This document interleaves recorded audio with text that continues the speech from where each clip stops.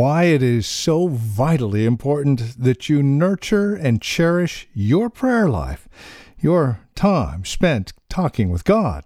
Next on Truth for Today with Pastor Phil Howard.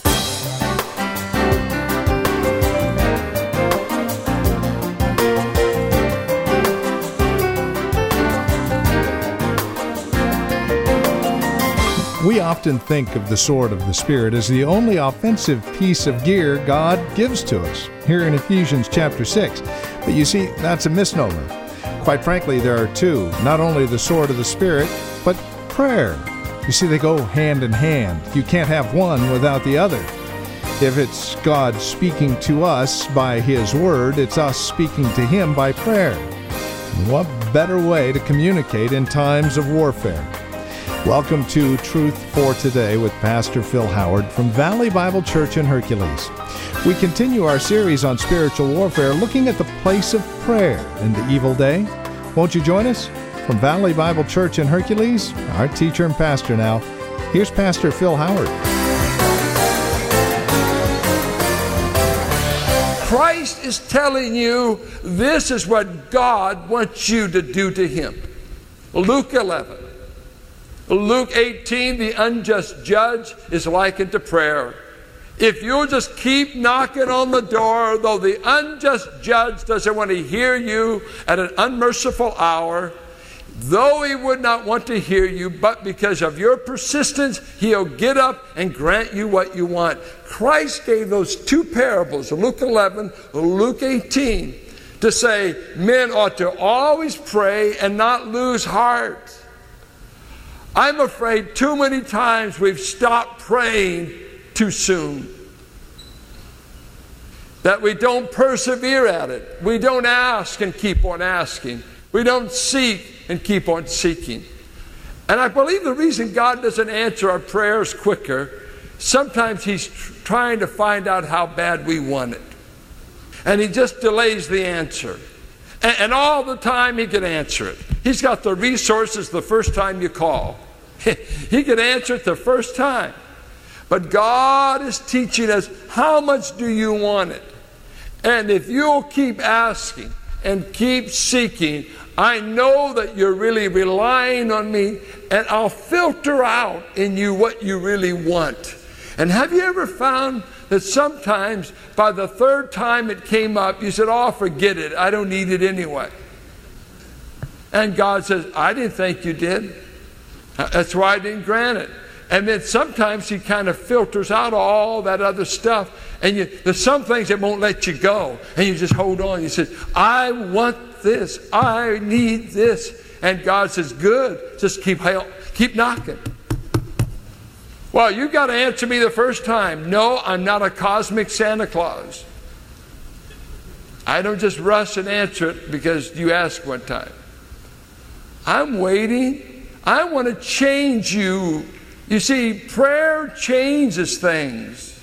And what it really changes is the person praying. Persevere in prayer. Reading the biography of George Mueller. George Mueller lived to be about 82. George Mueller, the famous German missionary to London, who came from Germany but started orphanages there in London and ran them by faith, lived to be about 82, but was a devout man of God. But he prayed for 3 men for all of his life, into his 80s. 2 of those men were saved months before he got saved. Before he died, 2 men got saved. The other man didn't get saved until after Mueller died. And imagine one day Mueller hanging around in heaven and the third man pops up. Hey, how you doing, George? What are you doing here? Well, you've been praying for me for 35 years. He just showed up. But he never stopped. Every day he'd pray on his knees the New Testament scriptures, and he had these 3 men in particular, and he kept praying, and guess what? God saved them. One of the great stories that's moved me in life is before I came here, I was living in Fresno, and I went to a Assembly of God convention in Fresno. I was living in town, and I I thought C.M. Ward was going to preach. I thought I'd heard that. And so I went to this convention in town. And as I was there that night, a man got up and began to preach. He told the story of how that about a man that he knew grew up in a nominal Christian background. I think they were Methodists, but they weren't really saved, but they had a nominal church connection. But in their part of country, a revival broke out, and people were being saved, and people were really being born again. And this man came to faith in Christ. And his family thought something weird happened to him. They knew he'd changed. He wasn't the same. He had an enthusiasm. He had a joy they'd never seen before. But he acted strange. And the strangeness was that he was gone every morning by 5:30. He started rising early. And he never told the wife where he was going. He just got up early while the rest of them were sleeping, and he'd be missing. And this went on for weeks and months. And the wife became curious and got a hold of one of her boys and said, I want you to do me a favor. Your dad leaves every morning. I'm going to watch. And when he leaves, I'm going to get you up and I want you to follow him. I don't want you to be found out. I just want you to find out where he's going and what he's doing, because he's been doing this for months. The boy got up and he followed his dad. He went back and he told his mother, Mom, he goes to the edge of town. He walks into the forest. There's a tree stump there. He kneels, and that's what he does. But in a matter of months, every member of the family got saved. The wife, the children, on and on. And one evening, after they're all saved, the wife breaks down to tell the husband, says, honey, did you know that I sent your boy here to follow you? And he's told me what you've been doing all these months. And he told me about you going to the side of town and going to the tree stump. We're amazed. But there's something that bothers us. And he said, what's that? He said, your boy says that he could hear you saying as you knelt, but you promised me. But you promised me. But you promised me. You've got to do it. You promised me. She said, we want to know what you were talking about. He promised you. He said, oh. He said, I was claiming Acts 16:31 and 32, where it says, believe on the Lord Jesus Christ and thou shalt be saved and all your house. And I've been claiming that for months. You saved me, Lord. You said you'd save my household. I'm trusting you to save them. And he did. And the preacher said, I was that boy. I know it's true, because I was the one that tracked my dad down every morning for months. And I know God answered his prayer. Pray with all perseverance. Don't give up. We give up so quickly and accept defeat when God's just waiting for us to continue to ask. Then he goes on and says that in this evil day, you ought to be praying and praying for all the saints. And you know, when you think, pray for the saints, what in the world should I pray? You ought to be praying for them. Use it like the golden rule. When you're in the evil day, what do you need? And you ought to be asking God to give them what they need in that evil day. Maybe they're struggling with what is truth. Maybe they're struggling that their righteousness is Christ or their own filthy rags of self-righteousness.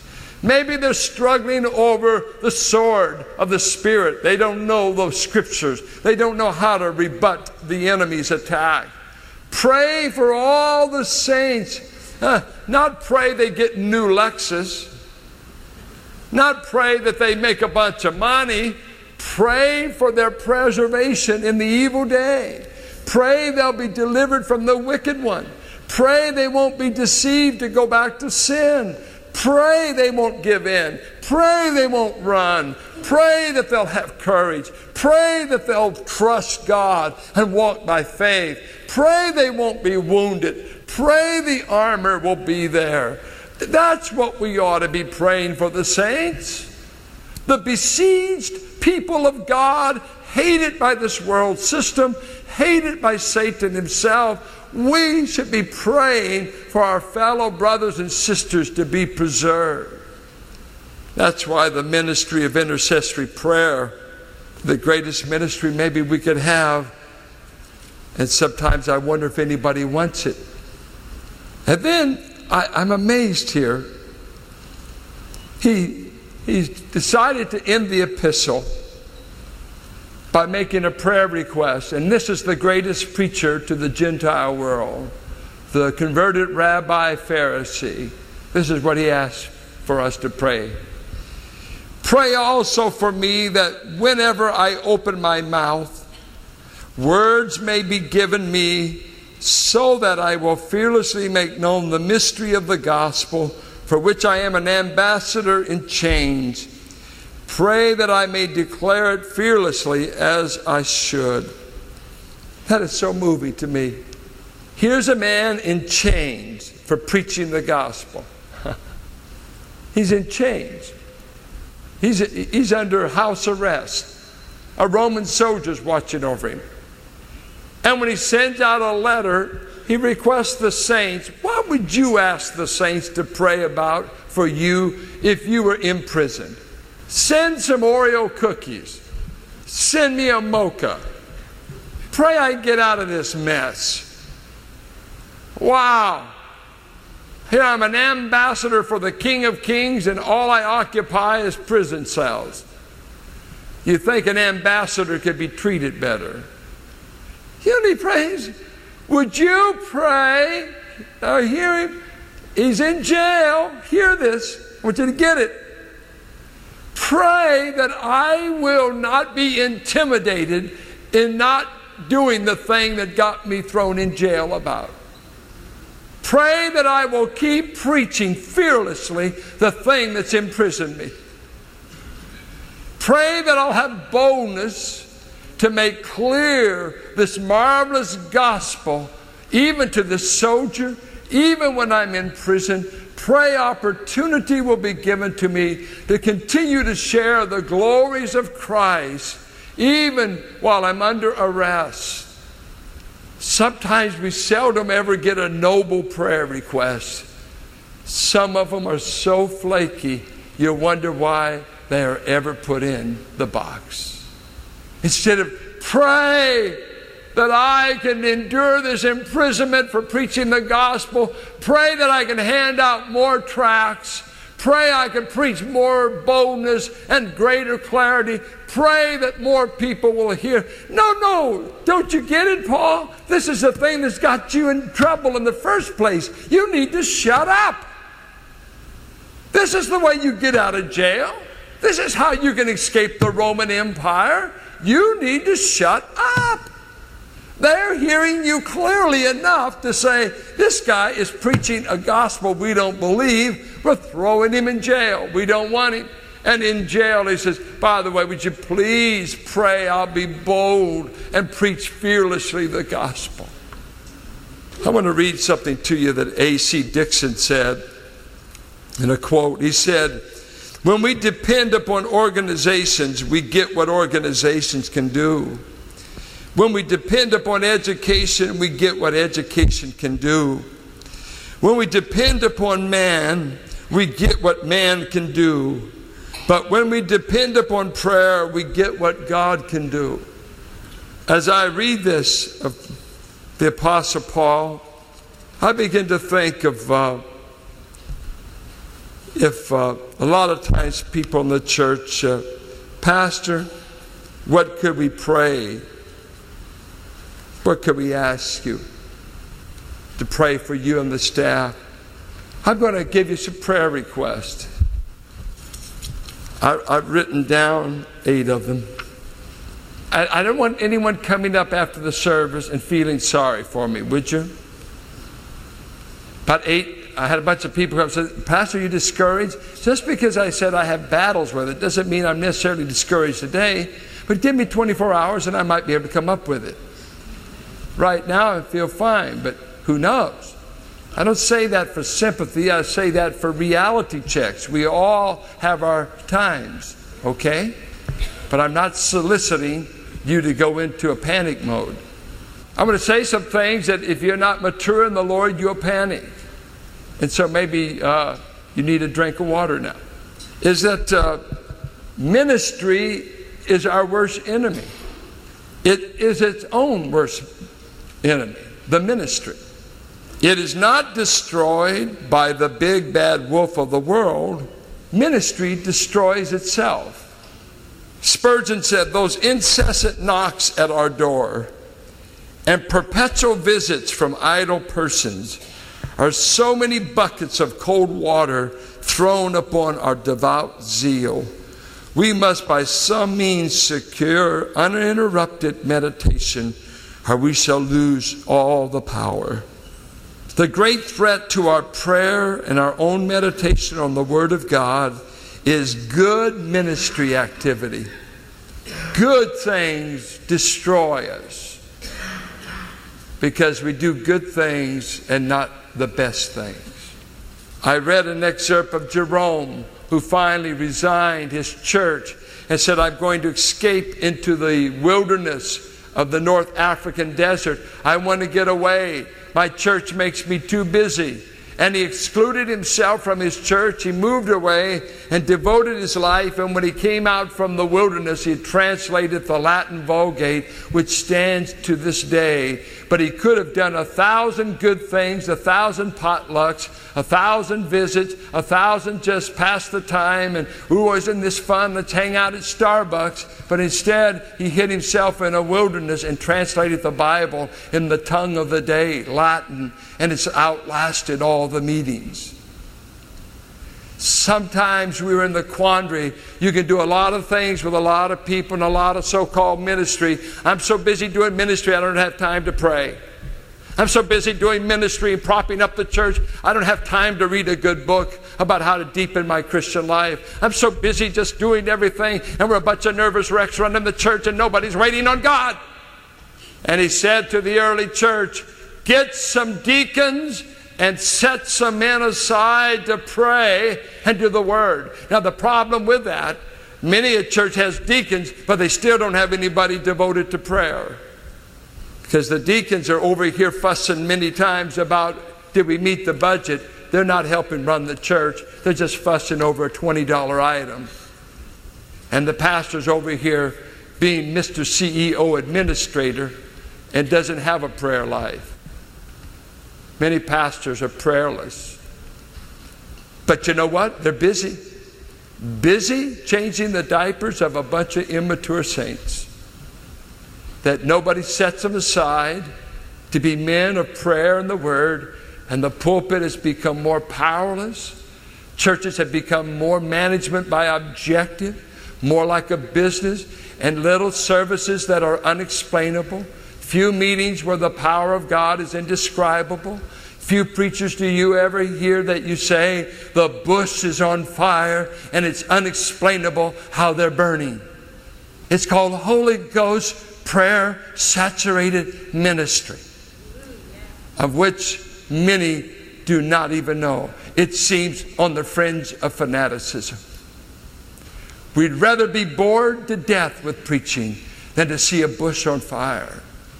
But when God called me to preach, I said for years I wrestled in prayer as a boy preacher. And this was my greatest fear. I don't want to bore people. I don't want to be a talker. I don't want to be a talker. I don't want to be a bozo in front of a congregation. I don't want to get up. I'm not a good speaker. I've struggled with speech all my life. I had the speech lessons. I had these lessons. Now, God, why do you put the burden on me of speaking in front of people? I've got to have divine help. You don't know the burden. I dare you to preach a month in front of the same people, and you would know the ebb and flow of desperate dependence. Because you quickly are a boring spokesman. You can't, that's why stand-up comics on TV don't last too long. They can't come up with enough good material to keep wowing them. And to think that you could stand and preach to the same people with your same flaws, with your same personality week after week. John Wesley said, I dare not understand how any man could preach to the same audience for a year at a time.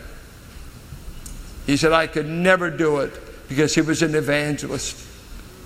It is a call in our lives in this evil day. I'm talking to you as a pastor to a congregation that's deeply beloved by me.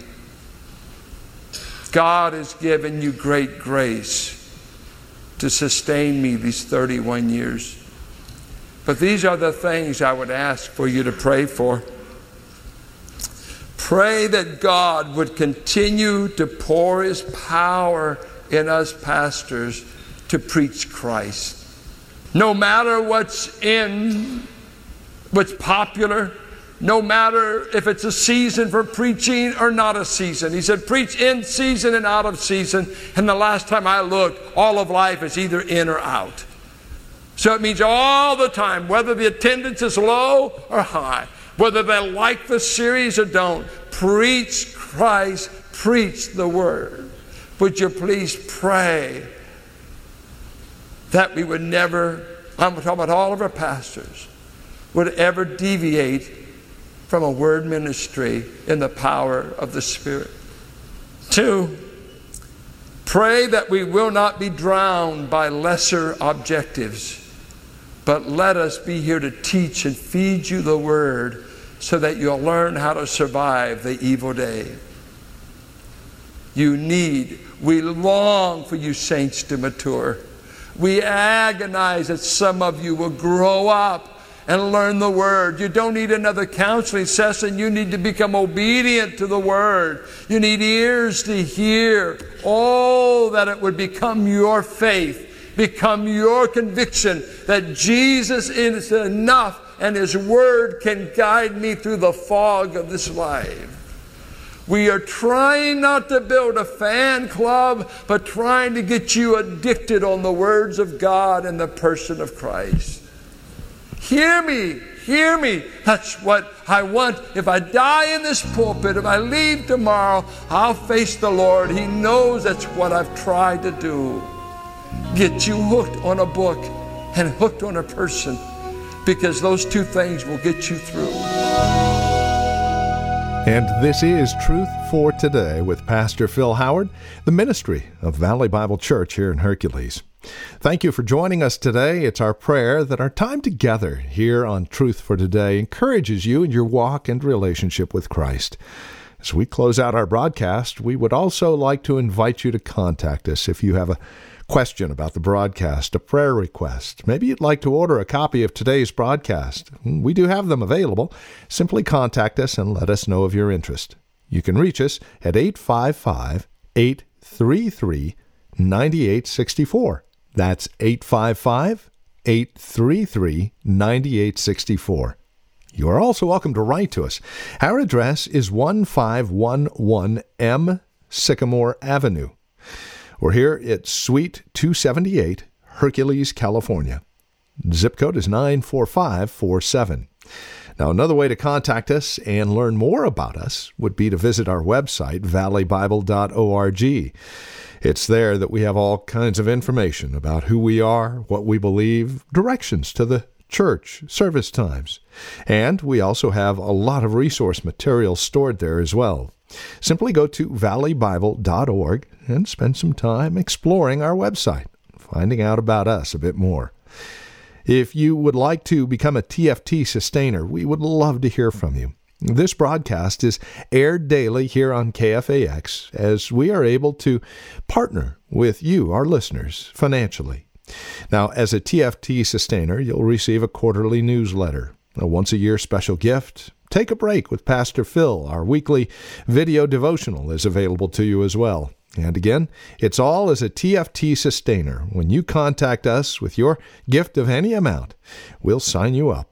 855-833-9864 or valleybible.org, or you can write to us at 1511 M Sycamore Avenue, Suite 278, Hercules, California, and the zip code is 94547. Thank you for joining us today. Until next time, God bless.